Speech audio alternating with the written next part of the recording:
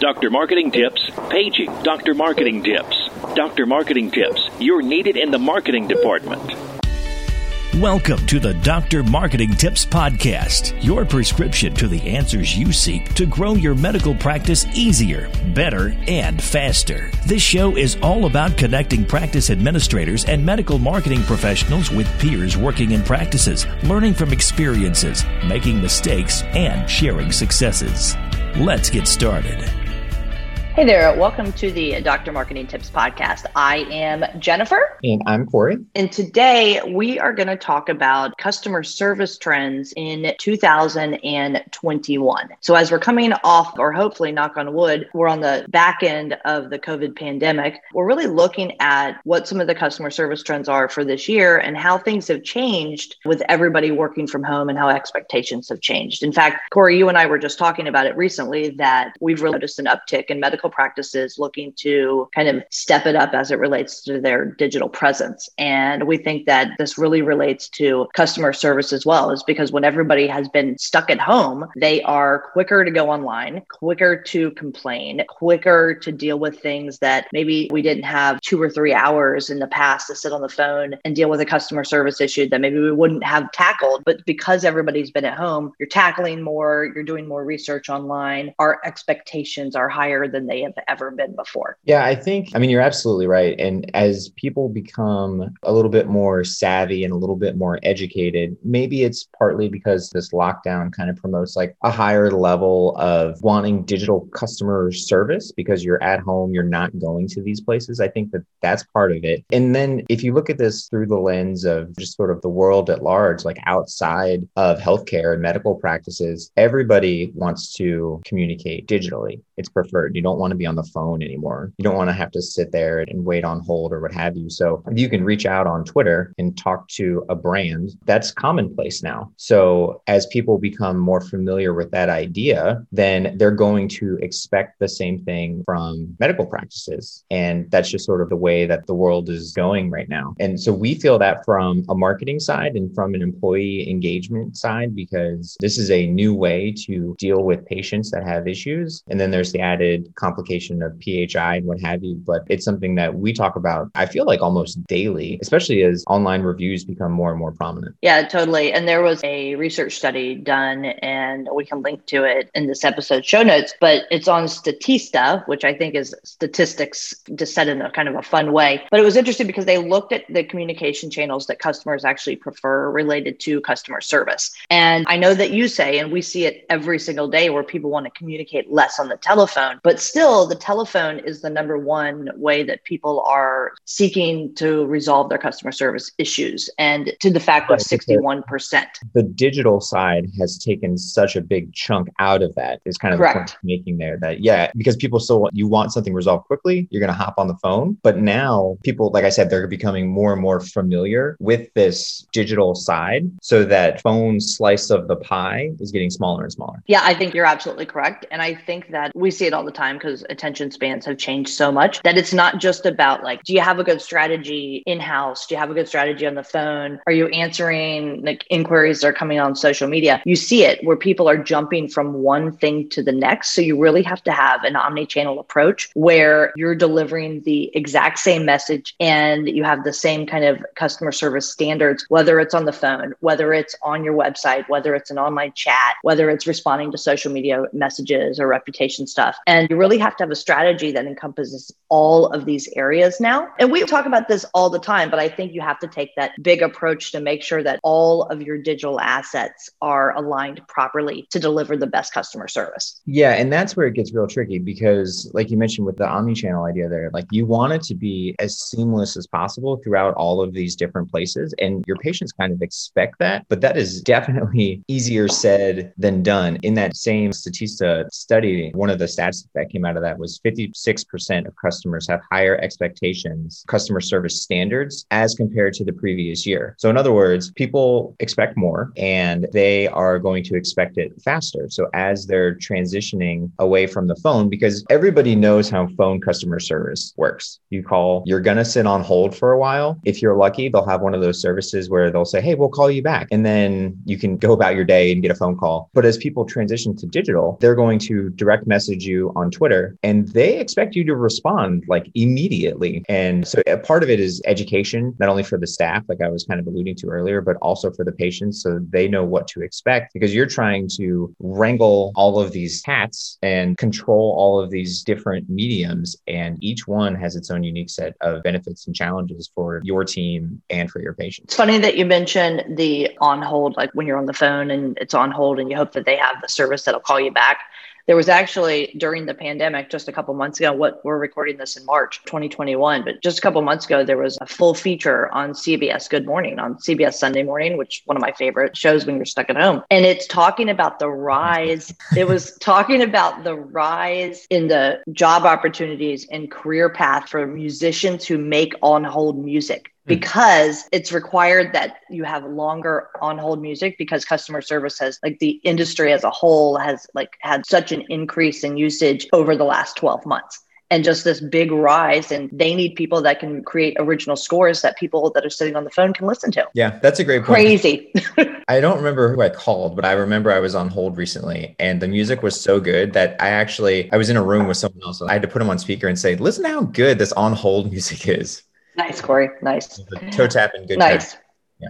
All right. So let's talk about some of the trends that everyone can expect here for 2021 and beyond, and some of the things that these medical practices out there should be paying attention to and how it might translate to the practice. Sure. Yeah. So I think one of the number one trends is kind of what we were just touching on there, like the real-time customer support. That's going to become a bigger and bigger issue. There was recently an article from Jeff Bullis, and he kind of goes through a couple of these big things. And I think a lot of them apply to medical practices. So one of the things he talks about is the idea of video and streaming and how videos do such a good job of presenting this information. And what he was saying was essentially like, can you create a engaging how-to video to understand or set expectations for patients? And will that then avoid some potential issues down the road? And that's a strategy that we've been employing for, I don't know how long, but the answer is yes, you can do that. And yes, it does make a difference. And I think that, again, that's something that's going to really see a lot of growth here in 2021. Insight Marketing Group is your practice's complete marketing solution. Since 2006, we've helped practices just like yours attract and retain patients through traditional and digital marketing, employee engagement programs, and strategic communications. Pay one flat fee and get everything you need for effective marketing, including a new website. Fair pricing with a plan that delivers measurable marketing results and noticeable improvements for your practice. Insight Marketing Group. We simplify your marketing so you can run your practice.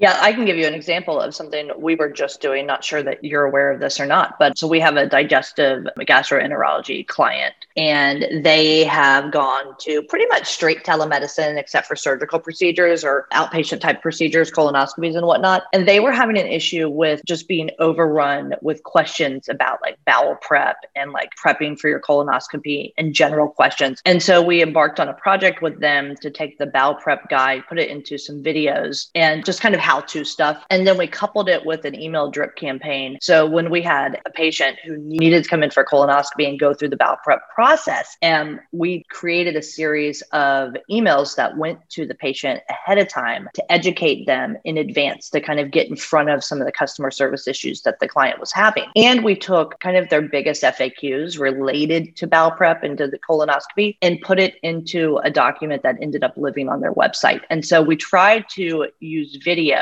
and long form content to solve those customer service issues before they were created, the video being a big player with that strategy. Yeah. And I think that has a big benefit from the patient perception side too, because if those questions are answered before they're even asked, then people are going to talk about that. And they're going to say, I went to Dr. So-and-so and they had this really great process. I was well informed. They sent me emails about everything I needed to know. And then there was videos to back it up and on and on and on. So that helps from a marketing side, but it also helps from clinic and a workflow side as as well. And we know that, I mean, there's tons of studies out there, but like Forbes just did one recently where 85% of internet users watch online videos on a monthly basis. I would say that now, thanks partly due I bet it's higher than that. The lockdown and everything that's been going on, that's a higher number. But one of the most watched categories of videos is how-to videos.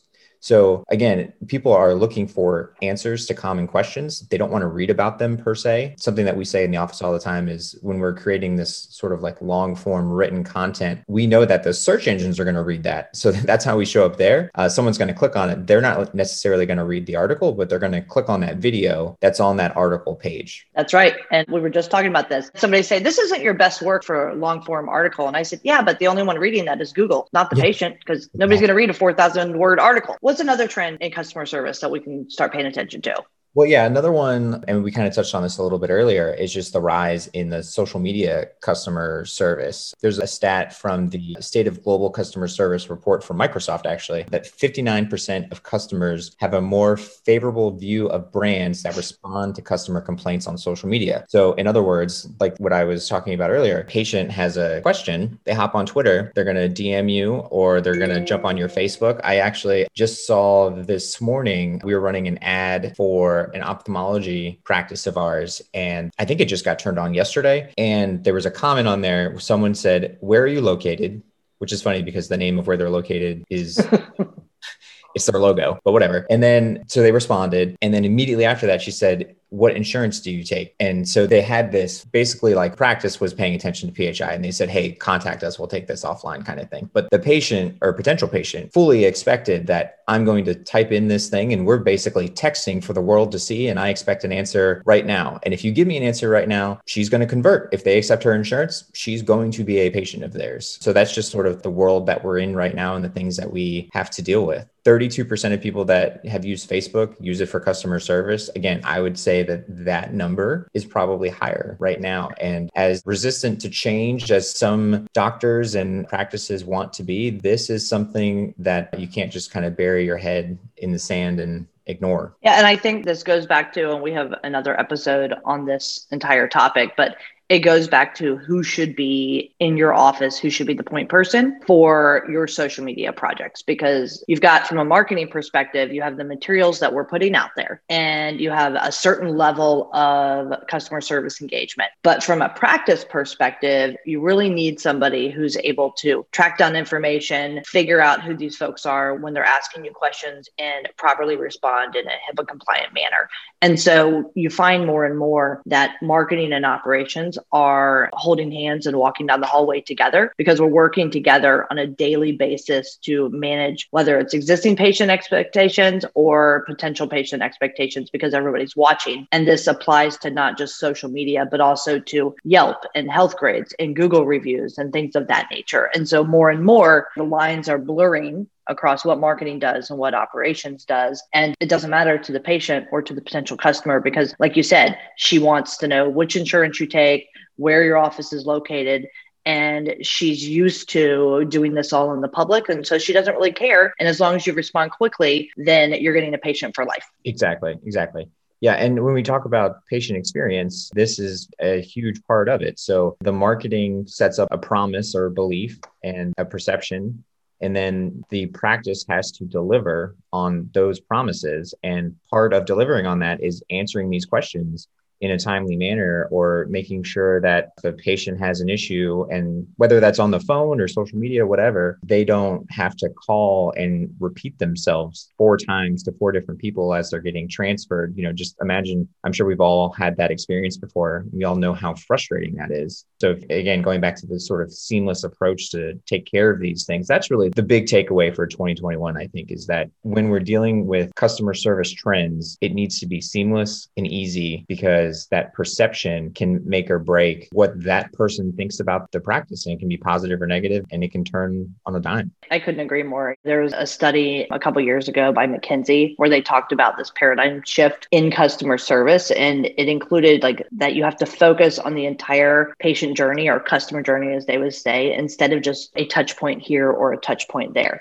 And then you fast forward to kind of where we are today, and this has become even more critical because of COVID. And you got to have that same messaging across all your channels, and everybody has to be on the same page when it comes to customer service. And that's because our patients are expecting different things from the delivery of customer service at this point. And those brands who are willing to meet customers where they want to have these conversations, those are the brands that are going to find success. And so I think that as more and more medical practices have been picking up the phone and asking for help related to getting their kind of digital presence upgraded post-pandemic and during the pandemic, these are the things that next evolution of medical practice are really paying attention to. And that is delivering customer service at the level that patients expect it. And that's how you're going to differentiate yourself from the practice down the street. Yeah, for sure. The best ability is availability. Say it all. Amen. You always say it. All right. So with that, I'm Jennifer. I'm Corey. Thank you for joining us on this week's episode of the Dr. Marketing Tips Podcast. Thanks for listening to the drmarketingtips.com podcast. If there's anything from today's show you want to learn more about, check out drmarketingtips.com for our podcast resource center with all the notes, links, and goodies we mentioned during the show. If you're not already a subscriber to our show, please consider pressing the subscribe button on your podcast player so you never miss one of our future episodes. And if you haven't given us a rating or review yet on iTunes, please find a spare minute and help us reach and educate even more of our medical practice peers. Thanks again for listening, and we'll catch you next time. Doctor's orders.